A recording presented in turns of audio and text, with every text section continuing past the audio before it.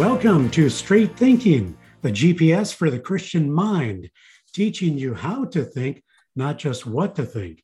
This is Joe Aguirre with theologian and philosopher Kenneth Samples and physicist Dave Rogstad. On today's podcast, we welcome the frequently visiting scholar, Dr. Ken Keathley. First of all, we'll say welcome to you, Ken. Good to have you with us again. Great to be here. Ken Keathley is senior professor of theology, and he occupies the Jesse Hendley Endowed Chair of Biblical Theology at Southeastern Baptist Theological Seminary in Wake Forest, North Carolina, where he has been teaching since 2006. We'll get into more of your background and what you're up to as we go on this podcast. But Ken Samples, we have Ken Keathley here for a particular reason, and we're glad to have him. Maybe you can tell us a little bit more about that. Yes, Joe. Ken is one of our speakers at a workshop that we're going to be doing this week. And we've invited a number of very distinguished theologians to talk about the two books idea, the book of nature and the book of scripture. So Ken is here, and I wanted to bring him on Straight Thinking and get an opportunity to talk with him a bit more about a number of ideas. Terrific. All right. Well, let's get started and we'll see where we go. Ken, you're one of my favorite theologians. I like the way you think about issues. I also like how charitable and generous you are, even to people you disagree with. And so it's always a pleasure to have you here at RTB and to have you on the podcast, Straight Thinking. Well, thank you. I've always enjoyed being at Reasons to Believe. And I just want to commend your stance and the stance of everyone at RTB, whether Hugh, who is transitioning, Fuzz, you. It's always a delight to be here. Well, it's a pleasure to have you. Let me begin.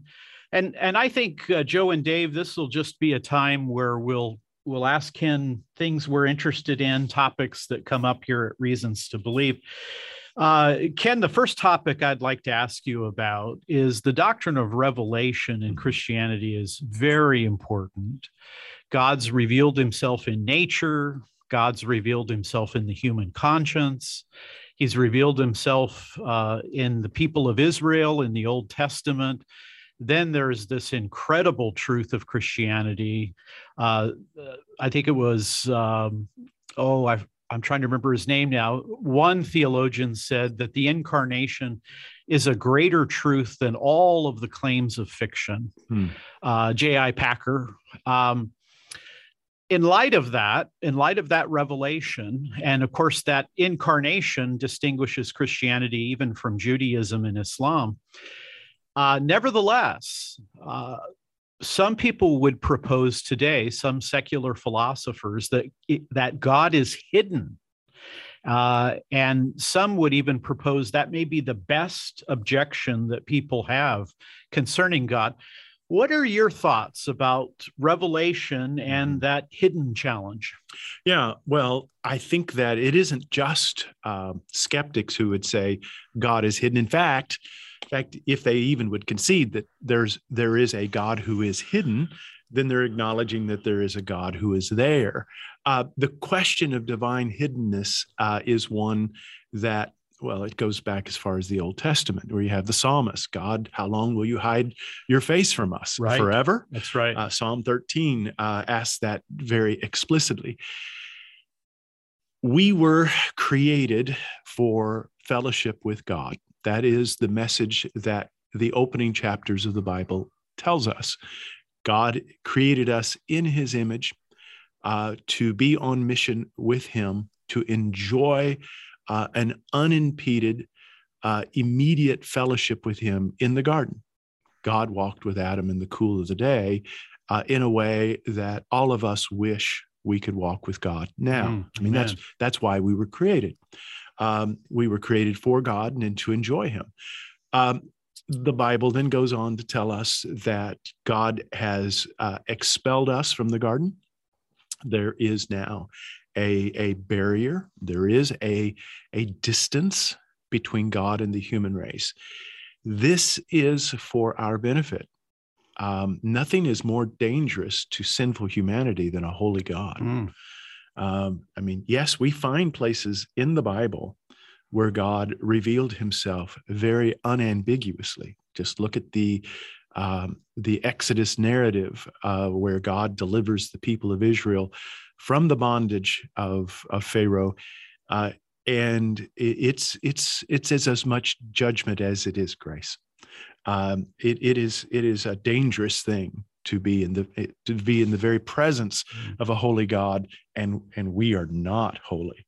Yeah. So then the level of moral responsibility rises to the point that no human is able to handle that. So there has to be there a sacrifice for our sins. There has to be a way in which we can have this fellowship with him. So that there is, without a doubt, there is this biblical idea of there being a particular distance between God and humanity. And the Bible makes it very clear that it is because of our condition and the way we are that God does have that type of distance.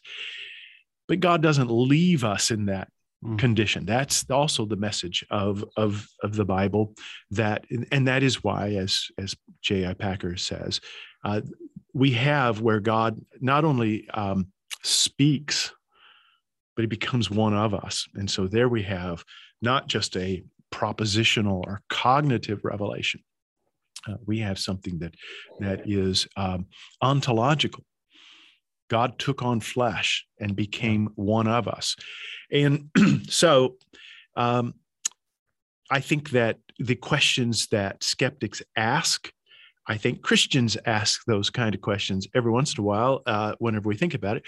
I mean, as a young Christian, I always thought, well, why doesn't every Sunday angels from heaven just burst from the sky? And instead of, I think you and I were talking earlier how you spoke at a Sunday school class this Sunday.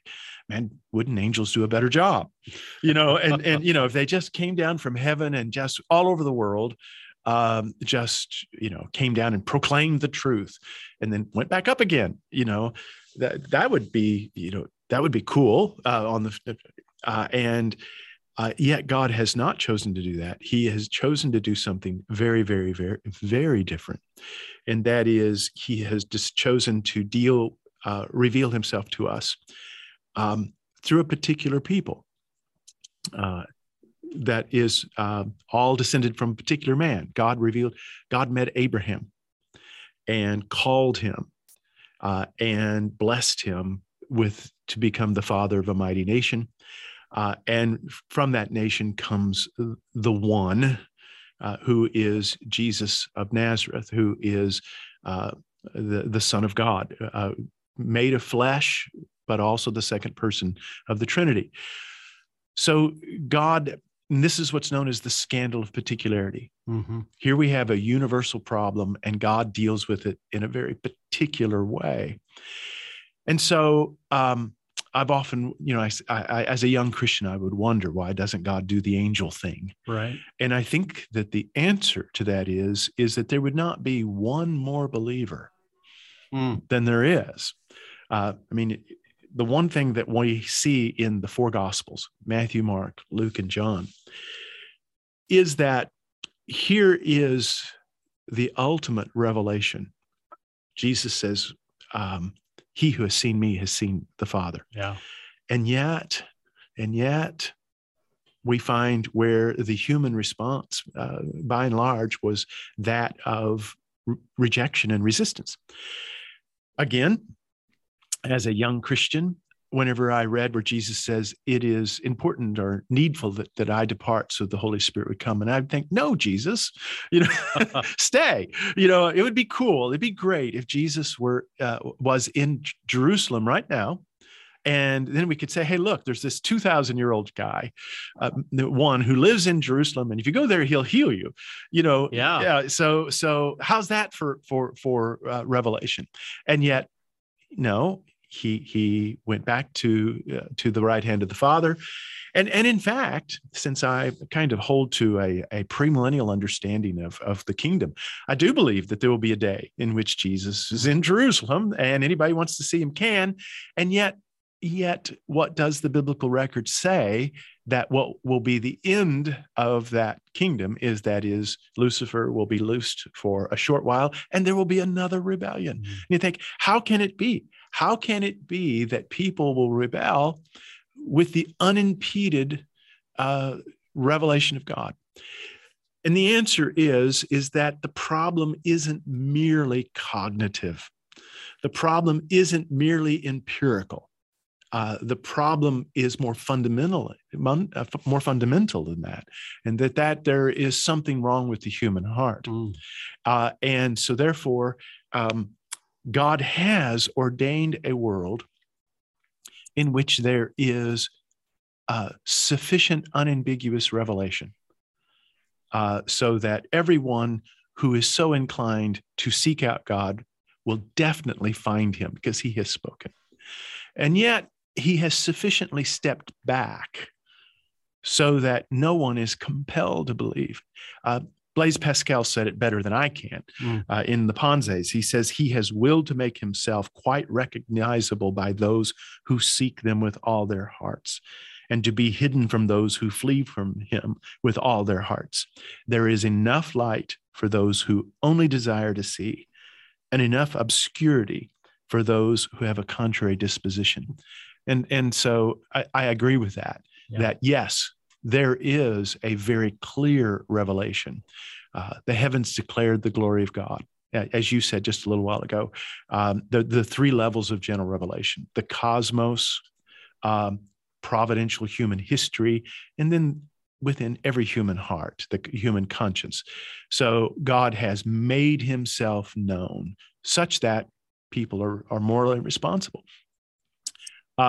But he has ultimately made himself known in a particular way, in that he has spoken through Abraham. There is a sacred deposit of that spoken revelation, and that's the Bible. That's the scriptures, right?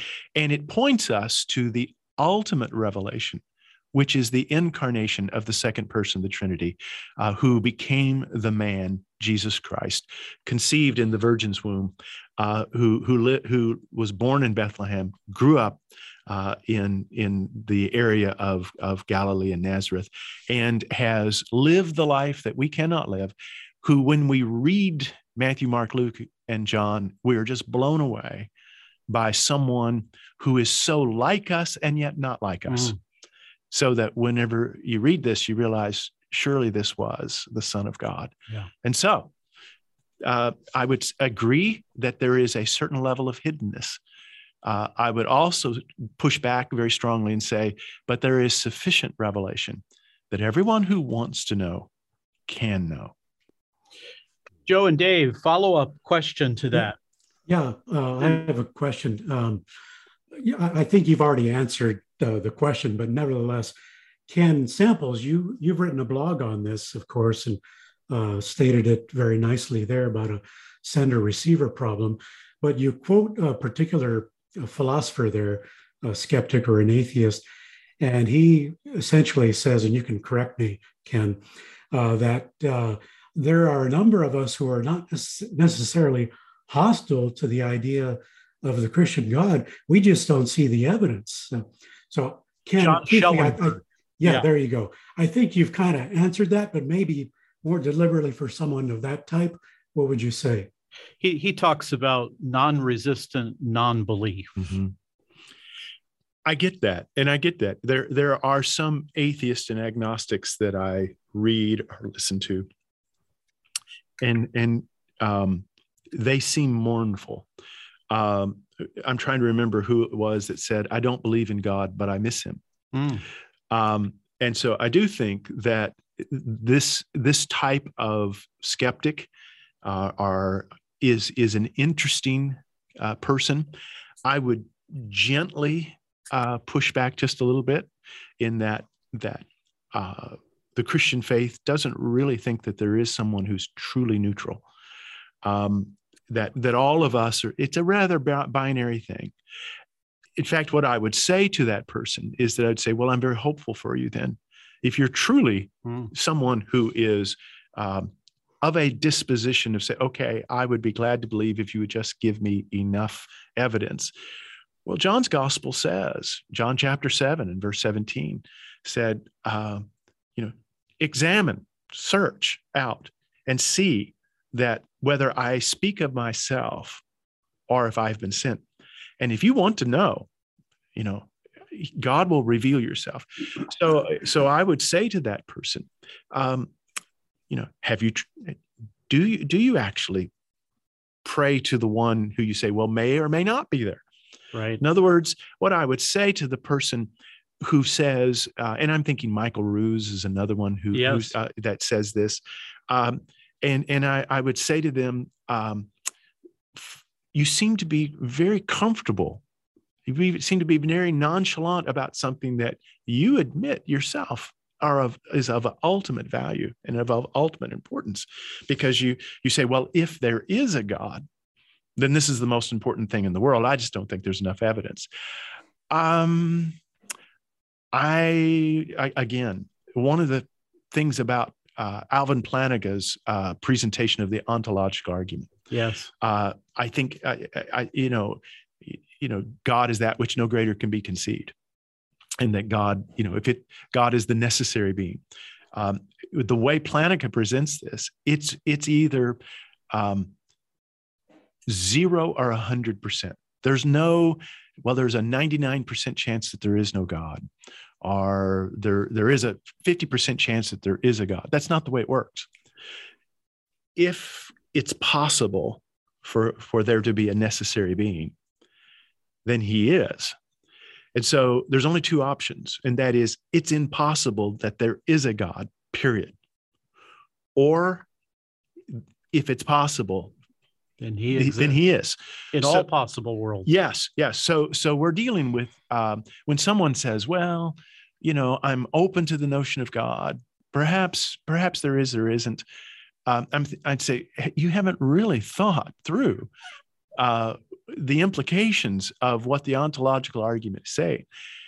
The only reason to not believe in God is because there can't be a God. Not that there's not enough empirical evidence. I mean, the empirical evidence per se has real value, because the Bible, in fact, appeals to the empirical evidence of the resurrection. So we're not denigrating that, but let's not kid ourselves about the logic of the world in which we live.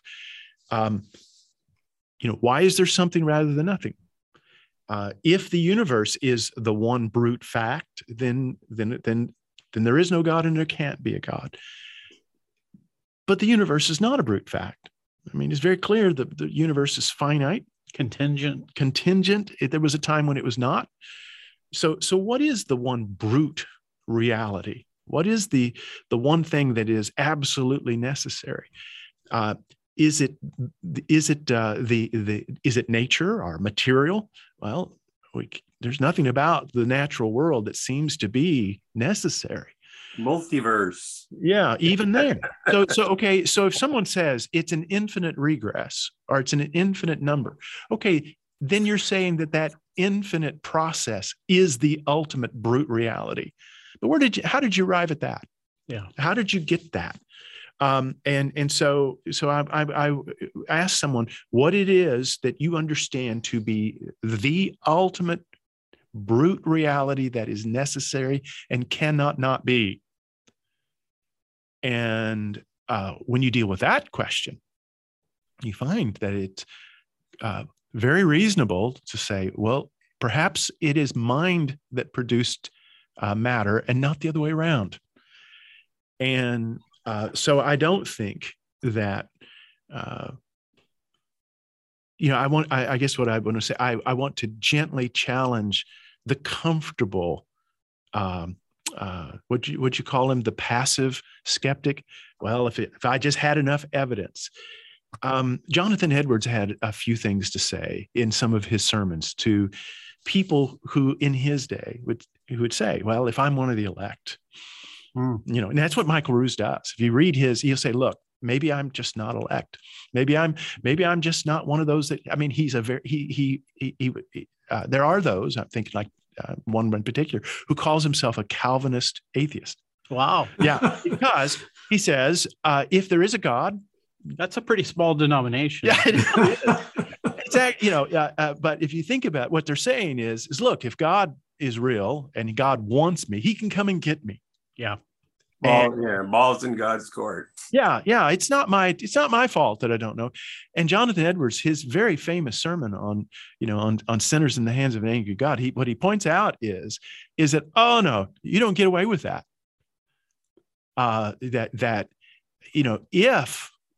If Jesus is even possibly true, you have the ultimate responsibility of making sure, because now we're going back to Pascal and his wager here. These are things of ultimate importance. So the idea that you can passively, Edwards said, look, you've had all the revelation you need. You have all the grace you need. And so therefore, if you remain in this condition, God will be perfectly just in finding you guilty at the great day.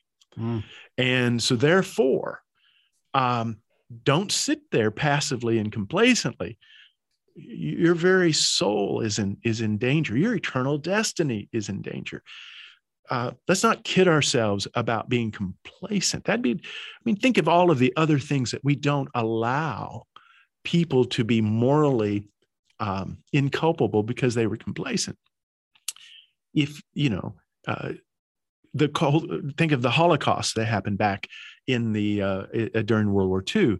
And there are certain world leaders that there's questions. Did they know what was going on? Right. Were they culpable? I'm thinking of certain religious leaders that I won't get into right now. Right. But there's certain documents that had just been released 80 years later on what did he know and when did he know it?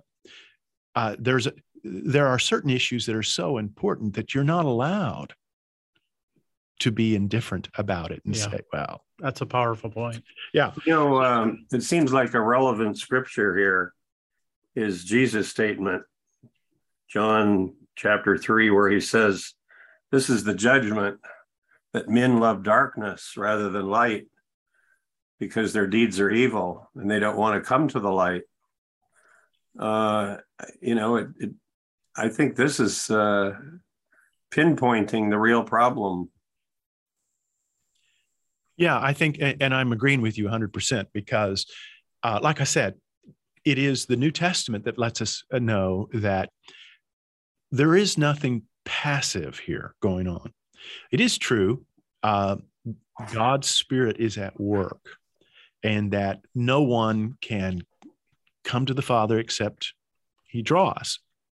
So we do agree that there is a spiritual work at work here. And I am a son of the Reformation enough that I do affirm that very strongly. But Jesus also said, if I be lifted up, I will draw all men to me. And so in other words, there is a sufficient work of grace, and there is a sufficient revelation, and there is a universal offer that's very real. I'd almost want to say to someone who says, well, if there was just enough evidence, do you not know who Jesus, have you not read enough about him? If I didn't believe that he was the incarnate Son of God, I'd still want to follow Jesus because I think what he says is really the way we ought to live. Yeah. What his teachings are is the way it ought to be. I mean, I read the Sermon on the Mount and said, well, of course, he's so right. I can't live like he says here. I'm going to need a serious dose of forgiveness and a serious work of grace in order to fashion me into something that even begins to resemble the Sermon on the Mount. But when you read it, you think, well, he is so right. And when you read about the way he teaches and the way he lived and the way he interacted, I think that every skeptic ought to say, And the teachings of Jesus ought to be printed on every door. It ought to be taught to every school child. And so the fact that someone can have such a laissez-faire attitude towards Jesus and the teachings of Jesus, say, well, not enough evidence. I want to challenge them on moral and ethical grounds. Yeah.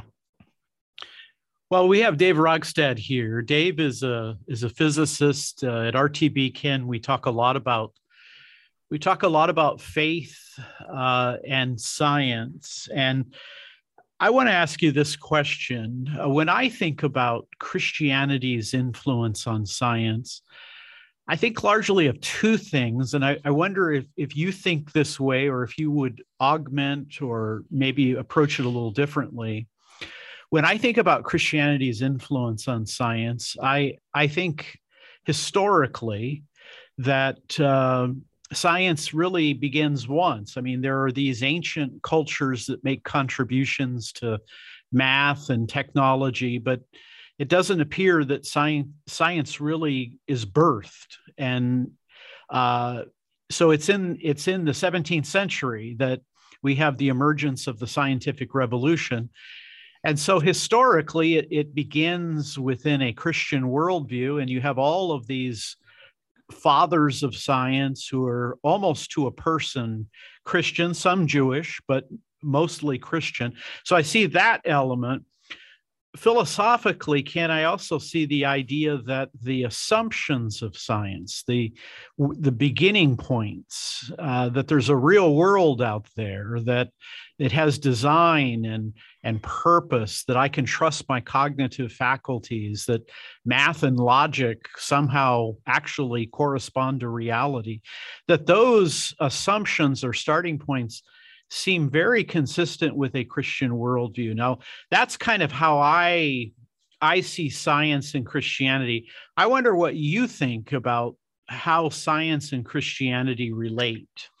Yeah, that's a great question. And the good news is there's so many great resources available to us on this question now.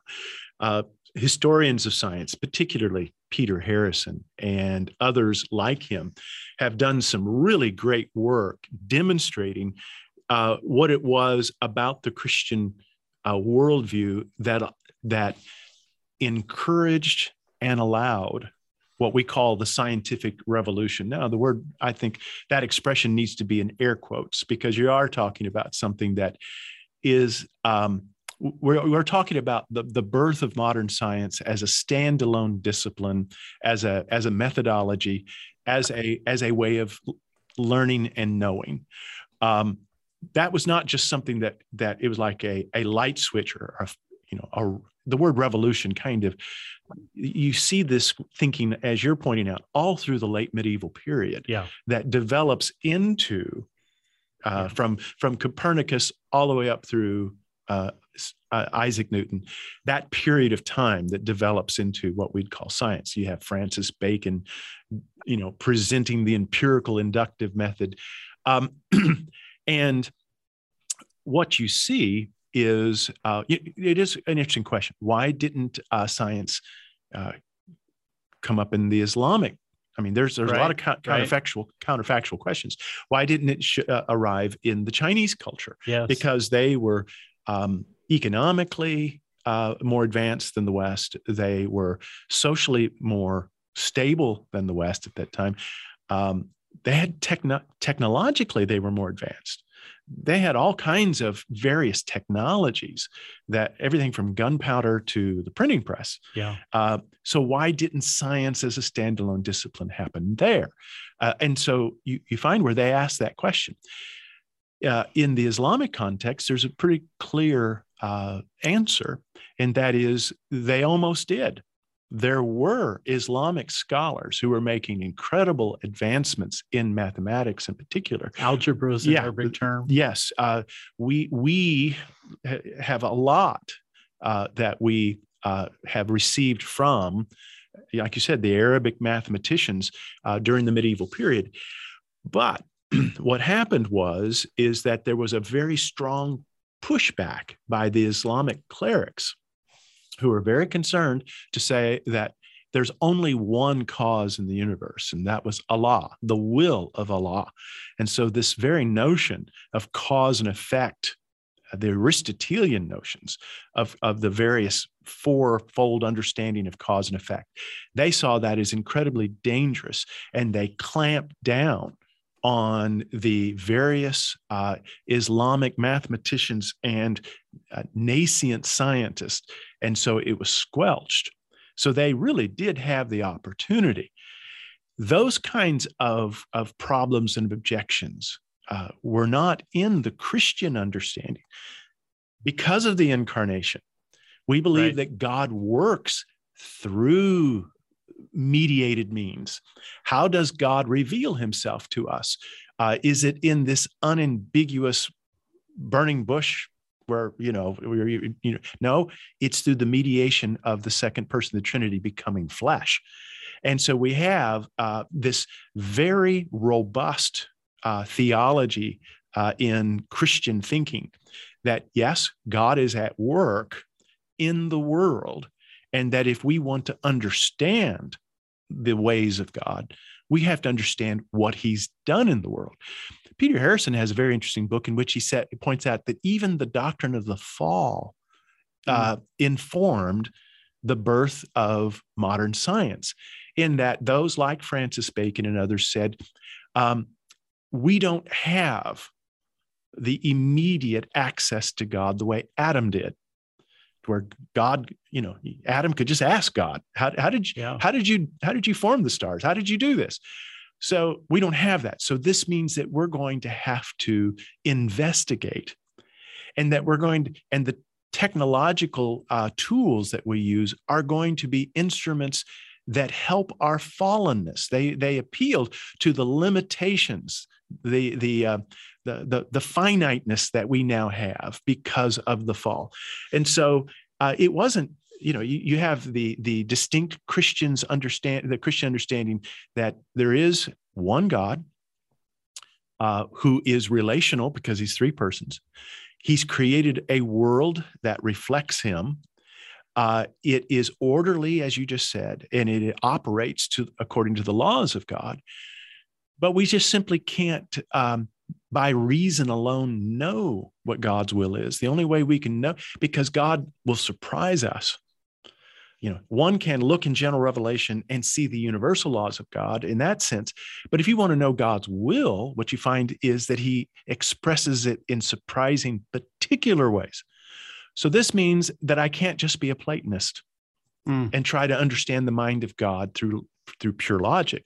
I'm also going to have to be an Aristotelian empiricist, that I'm going to have to go out, and if I'm going to need to understand what God has done in horses, I'm going to have to go dissect a horse. And if I'm going to have to understand what God has done in the earth, I'm going to have to be a geologist and dig through the dirt. Same thing, if I'm going to understand how God has created and ordered the heavens, I'm going to have to be an astronomer. And so it is this very confident ability that we do have the ability to think God's thoughts after him because we're created in his image, but also this recognition that I'm fallen, so I'm going to need all the help I can get. And that God is not just pure mind, but he is also will. And so therefore, if I'm going to understand not only the mind of God, but the will of God, I'm going to have to look at the empirical world to see how he did it. He could have created an infinite number of worlds, the multiverse, as Dave said, but this is the one we're in. Yeah. So if I'm going to know God in this world, I'm going to have to look at this world. So you have all of the ingredients that really does give a robust framework for science to be birthed and then thrive. Yeah. People forget that when the Royal Society for Science was formed in England and Great Britain, it was dominated by Puritans. They were the ones who believed that it was very much a Christian enterprise. Even the debacle of the Galileo thing, where you have Galileo and the Roman Catholic Church, it wasn't science versus faith. Yeah. When it was men of faith, Galileo was a man of faith. Sure. Men of faith having a very robust debate about the way of understanding the world in the light of God's revelation. And quite honestly, whenever I read what Galileo had to say about how one interprets Scripture and how one interprets nature, Ted Cable has written an excellent book on this, and he's going to be here with us at the conference. Right. It sounds rather Protestant. It does sound rather. It's a rather robust understanding of the confidence in Scripture and how we are to integrate faith and science in a way that respects both. So it wasn't just simply science versus faith, the way that the new atheist try to present it. It is very much a Christian enterprise. Now, it was a terrible misfire there. In the end, we want to say that Galileo was right and the church was wrong. But it wasn't just simply a matter of faith versus science. And so I think that we can argue that Christianity did birth the modern scientific world in which we live. It is unfortunate that in many ways modern science operates like a prodigal son. And that point is made by a number of historians and philosophers of science who point out that even to this day, many scientists who do not identify as Christian borrow from the worldview of Christianity, including its ethics, right?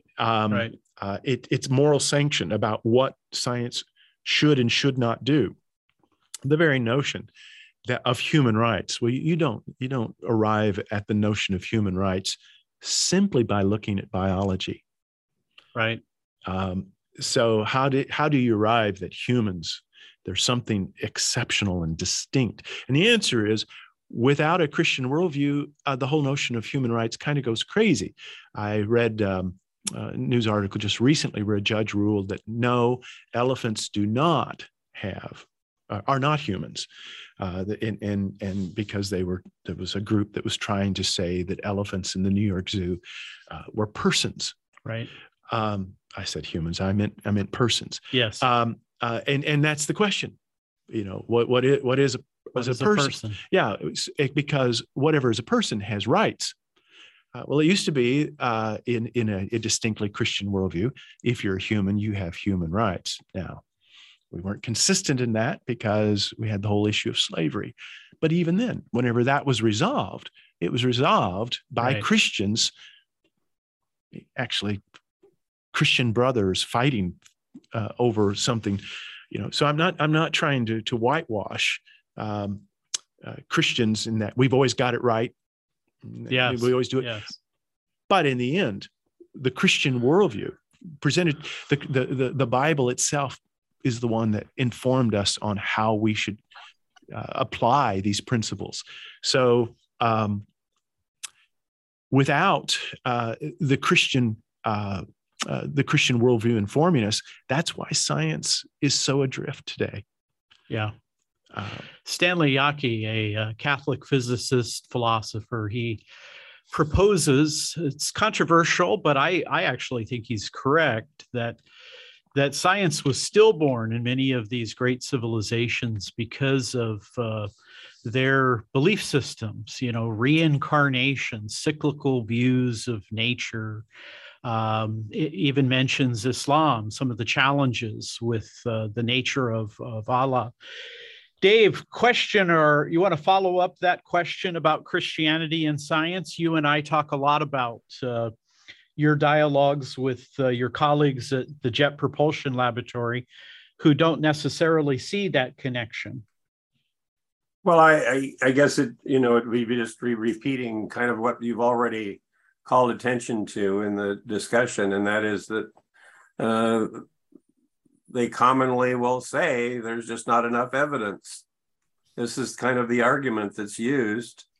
They don't see what they want to see, and so they use that as an excuse, and they put it in, the statement you made a little earlier, Ken, that there's no. Now I'm lost as to how you said it, which is that the ball's in God's court. Mm-hmm. That's the common thing that I hear. If God wanted me to believe, then he would present the necessary evidence that I need to see in order to believe. I asked a friend of mine who was an atheist not too long ago, what would be the least amount of evidence that you would need in order to consider that maybe Christianity is in fact true? And of course, what he was, after some fiddling around and stating a number of things, we said, well, if Jesus were to appear in the chair sitting next to us and demonstrate that he is in fact, the Jesus of the Bible, then I would believe. I said, well, that's good. It's not likely that that's going to happen, but that's a piece of evidence that would be pretty powerful.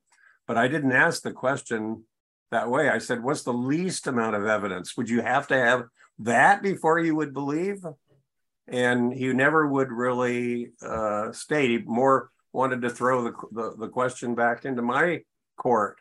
What kind of evidence would I present that would be convincing to him?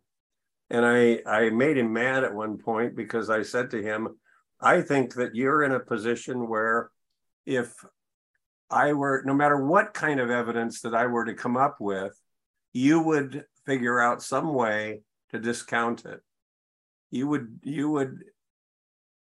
figure some way of looking at it, bring in some new information or something that would happen with your thinking that you would be able to discount it, disregard it, and that it wouldn't be convincing to you, and you would still be longing for more evidence. Well, he kind of got mad at me for saying that about him, and I had to eventually ask his forgiveness because that was a presumption on my part. But still, I think there's some truth to this, that unless the Holy Spirit opens a person's eyes, I don't think they can see. You're absolutely correct. There's where the theologian in me comes out and says, yes. I mean, the Bible teaches that there is a universal human condition that's serious, that the fall not only separated us from God, it twisted us. Yes. So that we are not inclined towards him. There is a universal longing for him because he's gone and we were created for him. But as Paul points out in Romans chapter 1, I mean, one of the things that we forget about Romans chapter 1, when Paul says there is this universal revelation that it's clear, everybody can know there is a God. But what Paul then goes on to say, what do people do with that? And the universal answer is that because we're twisted inward, incurvatus se. Yes. Yeah. We are turned in ourselves. And so our hearts, as Calvin says, are incurable idol factories. Right. And so we end up worshiping anything and everything and other than God. And let me just say, I really do believe that your atheist friends at JPL, and I'm impressed with their intellect and their expertise in their respective fields, but every one of them is a worshiper. Every one of them, every human being is a worshiper already. And so it's just simply a matter of who. And of course, you talked about offending your friend. A statement like that probably would be offensive, but it's still it is still true that we are all going to worship.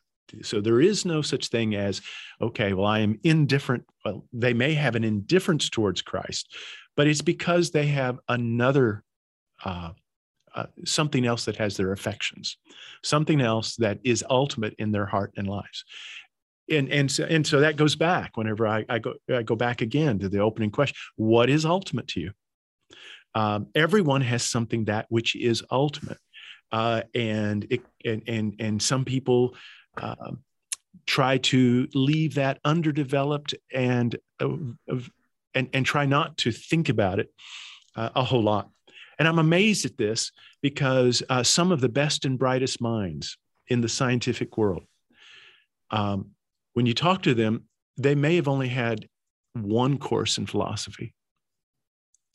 They may have had maybe one course in ethics because, they have to have some kind of course. Highly specialized education. Yes, yes. They may have had no courses in theology or Bible. And because they are so brilliant and well-informed in their particular area, and particularly because they have bought into a particular understanding of the nature of science, a positivist understanding of the world, that if it's not empirically demonstrable, then it's not true or it's not relevant. That's the way the positives, they said, it's just simply, in fact, they would substitute the name for God with Blick, because Blick doesn't mean anything. In the beginning, Blick created the heavens and earth. If it's not empirically demonstrable, then it's not just unknown. It's irrational and absurd. Problem with that, is everyone can tell you, is that the positivists then found out that not everything can be proven. And in fact, they're going to operate in a world of faith in which they're going to have to take certain things that can never be proven. So they moved from saying, okay, well, we will move away from the verification principle to the confirmation principle, that it can be demonstrated sufficiently. But then it comes on later that demonstrated that that's not really what's going on here, that there's a lot of paradigms and particular theories that they'd hold to, not because all the evidence is in favor of it. In fact, what they find out is that they hold on to certain hypotheses and theories, despite the fact that there is a significant amount that doesn't fit with it. They're going to hold on to that by faith until they're compelled to hold on to something different. And you say, okay, what is making you hold on to that? And they find out, this is where Thomas Kuhn and Karl Popper and others have talked about, and Emer Lakatos, that there's more going on than simply this pristine brain in a vat that's able to think pure thoughts, that's unimpeded by predispositions and will and predilections. There's more going on there. And so the thing that I would push back on on your atheist friends is that they're the ones that's operating from this or from the position of epistemological purity. I am just this pure rationalist. No assumptions. No assumption. Presuppositions. There's no blind spots. Right. My will doesn't impact me at all. That's what they're saying when they say I'm past. If my will is just as compliant. And I just want to say, come on, man, you're a human being. This is not true of any of us. Right. That's just not the human condition. Very good. I want to shift gears here, guys, a little bit. Ken, there's two people in church history that I think may have had a universal Christian voice. Of course, the real universal Christian voice is Scripture. Scripture is what I even wonder whether Catholics and Orthodox wouldn't admit at some point that Scripture has no peer, in that tradition is always interpretive rather than kind of creative. But the two people I have in mind are Athanasius and C.S. Lewis. I mean, with Athanasius, in the Eastern tradition, he is a saint. The Catholics revere him. Protestants, because of his defense of the Trinity and the deity of Christ, hold him in high regard. C.S. Lewis is an interesting person. I have Reformed friends who love him. I have Wesleyan friends who love him. according to Walter Hooper, who had an audience with John Paul, Pope John Paul, who's now, by the way, Saint John Paul. John Paul said about C.S. Lewis that he was a C.S. Lewis fan and that he thought The Four Loves was on the level of the writings of St. Augustine. That's quite a compliment. Yeah. Yeah. My question to you, I guess, is this. We have a church that for 2,000 years at various stages has taken different identifications, different branches, different denominations. You're a Southern Baptist. Mm-hmm. Why do these two have that kind of influence? And is there a way in which the branches and denominations maybe can talk with each other without being so defensive all the time? That's a big topic. I'll let you choose how you want to respond. Well, Ken, you really have brought up something that near and dear to my heart. There is a movement among Baptist theologians to recover our appreciation for the patristic fathers. Wow. And I'm really glad to see that. Certain ones like Matt Emerson and others have written from a Baptist perspective appreciation for Irenaeus and Athanasius, the Cappadocians. It's interesting that whenever you said I'm going to pick two, I thought, well, is he going to do Augustine and Aquinas? But you were right to pick Athanasius, because truth is, as much as you and I appreciate Augustine and Aquinas, they are of the West, right? The East, they view him as very pessimistic. Yeah, they have a different take on Augustine, and Aquinas. They just kind of missed out on him. But Athanasius is a great call, because you are talking about someone that is at the fountainhead of the role that he played, as you just said, on defending if God had not raised up Athanasius, the gospel would have been lost to the Arians. And it isn't just that we'd have had a different take on things; we would have lost the gospel. Yeah, because a Jesus who is merely created, even if he's the ultimate created being, is a Jesus who teaches salvation by works rather than grace. And if you don't believe that, just think of our Jehovah's Witness friends who do hold to an Arian view of Jesus. Do you know anybody that has a more works-oriented understanding of salvation than the Jehovah's Witness do? Even documenting the number of hours they spend knocking on doors. Yes. And that is a direct outflow of their Christology.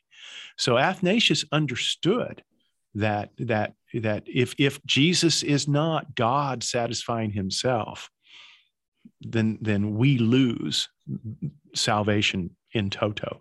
So hats off to Athanasius, and hats off to your choice of him. So I think that he is someone that speaks universally, whether, as you said, whether it Eastern or Western. And then we go narrower in the Western to the Protestant, and we go narrower till to the Evangelical, go narrower still to Southern Baptist. As a Southern Baptist, I find my great appreciation to Athanasius, and I think that's a good universal call. The second one you picked, C.S. Lewis, again, is I'm a big fan also, and you're right. It's amazing how God used that cigar smoking, heavy drinking. Very flawed man. Yes, indeed. But he was, I visited his home whenever they were first doing the renovations a couple of decades ago. Now it's beautiful. If you ever get the chance to visit the kilns, it's just wonderful what they've done. But he was a lifelong bachelor. He and his brother, and their habit. They thought that putting the tobacco ashes on the rug was going to keep the bugs away. And then in the ceiling, there was this kind of like a bathtub ring, only it's at the top. That was the smoke ring. I saw that. Yeah. And so there's just, but God gifted that man with this remarkable, not just remarkable mind. I mean, whenever, if you don't think that, just read some of the things. People forget that he was not just a writer of children's books, or not just an apologist, but he was an Oxford Don who could speak about medieval poetry in a way that was just amazing. So you're talking about someone who was a genius. I read Alistair McGrath's biography not long ago about Lewis, and one of the things that he would do, he had this enormous library there, with his tutors, and he would say to one of them, pick a number 1 through whatever it would be, and let's say 36. So he'd go over to aisle 36 of the, now pick a number 1 through 10, 7. Okay. Then go to 7. Now pick a number 1 through 12, and they'd pick over and it'd be the 12th book. So now pick a number 1 through whatever, how many pages in the book. And they'd say 171. All right, start reading on page 171. And the guy would start reading on page 171. He'd say, oh yeah. And then he would go ahead and tell him the rest of what is in that page. That's the kind of brain that C.S. Lewis was gifted with. He said he could remember everything he ever read, and it seems like it was true. Yeah, and so as a result, he was able. Another significant apologist of that period was Francis Schaeffer. Yes. Why is it that Schaeffer? We have the Schaeffer Papers at Southeastern, and we have the Schaeffer Society. But why is it that Schaeffer, for all of his influence, is not known worldwide the way C.S. Lewis is? And the fact of the matter is, C.S. Lewis was given with certain gifts intellectually, but it wasn't just his intellectual gifts. As you pointed out, it was his book on the 4 loves. He was the apostle of desire. Yeah. This is why Pope John Paul said that he reminded him of Augustine, because they both talked about the real fundamental problem with the human heart is our loves. Right. And it goes back to what I was saying, about disordered loves. Disordered loves, and a disordered love is idolatry. Right. And the only way that we can have a properly ordered life is to have a properly ordered heart. And what is the properly ordered heart? You shall love the Lord your God with all your heart, soul, and mind, and you love your neighbors yourself. And to the extent that by grace our hearts are reorientated correctly, to that extent we experience the blessing and happiness of God. And so Lewis presents that in a way. It's interesting. He did the old-fashioned kind of apologetics that we do here at Reasons to Believe. Mm-hmm. But he also really, that's what he was doing with his children's books, with the Chronicles of Narnia. He realized that you can't just speak to the head. You've got to speak to the human heart. And again, I'm pulling from Alistair McGrath here. What he did was, and Dave, and go to your point that was talking to your atheist friend. He said what Lewis had the gift of doing is not just showing you that Christianity is true. He had the gift of showing you, don't you wish it were true? Wow. Mm-hmm. Yeah. Wow. Yeah. When he got done, you longed for. He made the gospel beautiful. He did. And I think that's something that we as apologists, we need to remember, that there are 3 great things. What is the true, what is the good, and what is the beautiful? And if we only debate with our skeptical friends about what is true, we have undercut ourselves, and we are missing out. Because we do need to remind them about, okay, what do you believe is the good and why? Yeah. And what is the beautiful? And everybody loves the beautiful. And whenever you realize, the beauty of God, the beauty of Jesus, the beauty of the gospel, it touches, it resonates with us in a way that, it isn't sterile. It isn't just mere truth anymore. It's gorgeous. Yeah. And that's something Lewis did wonderfully. Guys, one more topic before we wrap up. By the way, I just want to say Jump in. that I remember everything that I've ever read. I just can't access it. Very good. Yeah. Yeah. Yes, join the club, right? One more topic, Ken. Some months ago, you gave a quotation, I think from another author, about the difference between having a career and having a vocation. Mm-hmm. And there was something to the effect that in a career, you draw attention to yourself. Look, I'm this scholar. I've done this. I've done that. I want people to read what I've written. A vocation is bringing attention to the Lord. I wonder if you'd talk a little bit about that. I mean, you've had a long and distinguished career. Mm-hmm. You write things, and they're of excellent quality. You want people to read them. You've studied and trained. You want to utilize all the gifts that God has given you. How do you navigate that clash? On one side, I do want people to read my books because I work my tail off to write them. On the other hand, I'm here to serve the Lord. Share your thoughts about that topic. Yeah, I'm on the journey with you. I want to say that right up front, that I'm not. I think that, to my shame, this is probably an area that late in life I am learning better.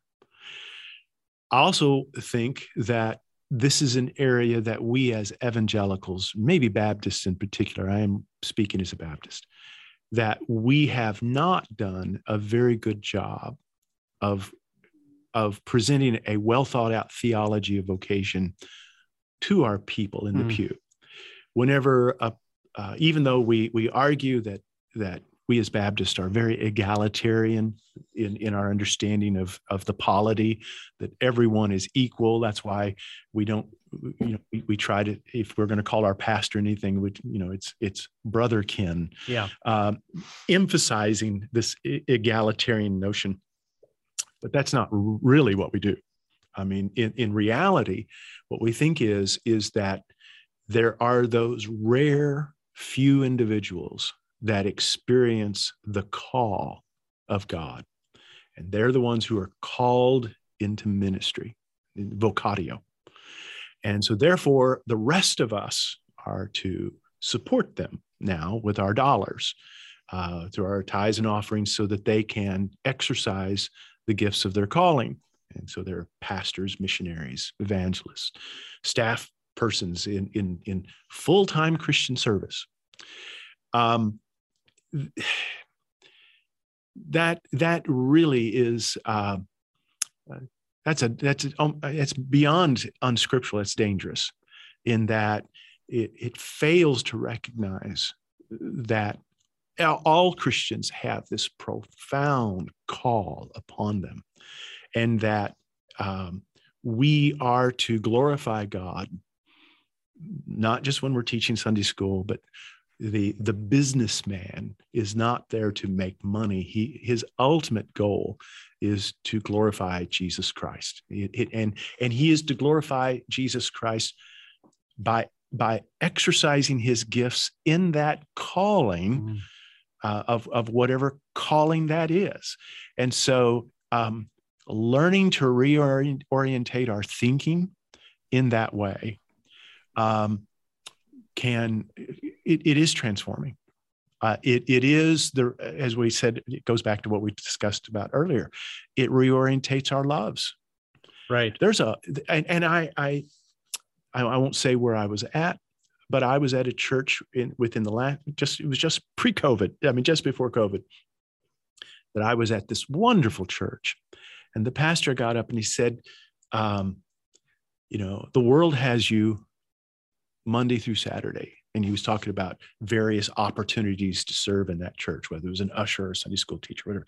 He said, here's the chance, this one day a week in which you get to serve the Lord. And as I listened to him, I appreciated he was trying to get people to go work in the nursery and all of those kind of things. But I disagreed 100% with what he was saying. It isn't that Monday through Saturday, the world has you. And then on Sunday, you serve the Lord. No. Every day, Sunday to Sunday. Yeah. We are called of God, and it isn't okay now. I mean, and this is why there is this bifurcation this dichotomy in so many Christians in the way that they conduct themselves throughout the week, and they really don't know how to relate what they do with what is going on, what they're taught in church. Right. And this goes back to the very fundamental notion of God calling us to be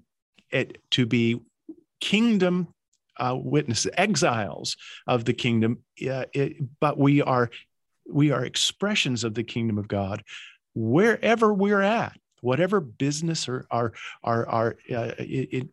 whether it's an educational institution, whether it's a business, and so once one does that, it really does, or starts doing that, because it is, let's face it, it isn't just a light switch. This is a sanctification, an incremental experience of learning more and more. And I just have to admit, there have been times that I have had a career, and you say, well, wait a minute, you're a preacher. You preachers can commit this error maybe quicker because we have the facade that everything that's going on here in this local church, it is, that we can find our identity in that really quickly, which is very dangerous. And it's been disastrous for even many ministers. So all that to say, to understand everything I'm doing, whether I eat or drink or whatsoever you do, this is for the glory of God. Yeah, I'm still working at that. Well, in light of that, Ken, you've written a number of books. Our listeners are book readers. Give a few of your titles and how they can track and get those books. Yeah. One of the books that I think that I would encourage people that listen to this podcast is one that Joe Aguirre and I co-edited with James Stump, and it is a dialogue between Reasons to Believe and Biologos, and the reviews for that book are overwhelmingly positive because of the content. The way that the engagement was, the way the discussion went about. You were involved in that, and so that is a book that I feel good about recommending. There's a second book, Old Earth or Evolutionary Creation. Yes, and it says a dialogue between Reasons to Believe and Biologos, and so. Another book, 40 Questions on Creation and Evolution, that we are looking at doing perhaps a revised edition because that's part of the 40 Questions series. Ben Merkel is the senior editor for that, and they do like 40 questions on elders, 40 questions on eschatology, 40 questions on fill in the blank, right? The historical Jesus. Really, 40 questions on creation and evolution is just too broad. So we're looking at actually dividing it into two separate books. So it'd be 40 questions on Genesis 1 through 11, and then 40 questions on creation and evolution, because wow. A lot of content. But I do feel that Mark Rooker and I co-wrote it. Mark Rooker is a young earth creationist. Wow. I'm an old earth creationist. And it received positive reviews because it demonstrated that we can have this conversation and deal with some hard questions. Yeah, that's great. In a way that seems to hopefully show charity. There's another book I did on soteriology from a Molinist perspective called Salvation and Sovereignty, for those who feel, okay, I want to affirm with my Arminian brethren that the gospel is presented everywhere and that it's available to all. And yet I really do agree with my Calvinist brethren that salvation is of the Lord. And unless the Lord does the work, I'm not going to get saved. You do feel like both of them have something to say. And so they end up trying to be some kind of Calminian. Right. Right. Okay. Well, salvation and sovereignty is a Molinist approach. You can read and see whether or not I succeeded. But I do try to present something that affirms what I think most evangelicals want to affirm. Are those things that is a mediating position between Calvinism and Arminianism. But Molinism is one of the more interesting philosophical approaches to divine sovereignty and human responsibility. And so it's not a philosophical book arguing for Molinism. It is a theological work that takes Molinism and applies it to soteriology. Joe, it's been great to have Ken with us. Sure has. He's going to be here with us all week. And so I hope all of our listeners appreciated Ken, you're a very articulate speaker, and I really appreciate that. So thanks for being with us. It's been a joy. All right. And I'll just add one item to read. Ken, you wrote a white paper for RTB just a matter of a few months ago, called The Salvation of Creation, Cosmic Aspects of Redemption. And that's a wonderful resource to add to the others that you already talked about. So I'll recommend that as well. You can just go to our site, reasons.org, and just type that in, The Salvation of Creation, and it should come up. All right, that's going to wrap it up for this podcast. Don't miss any episodes of Straight Thinking. You can subscribe to the Reasons to Believe podcast, and you'll get an episode delivered to you each week. For the guys here, both Ken's and Dave, this is Joe Aguirre with a reminder that the goal of apologetics is not victory, but truth. Thanks for listening, and join us for the next edition of Straight Thinking. Thank you for listening. Your prayers and financial support are reaching people with reasons for faith in Jesus Christ, our Creator and Savior. To allow Reasons to Believe programs like this to continue, make your gift today at reasons.org.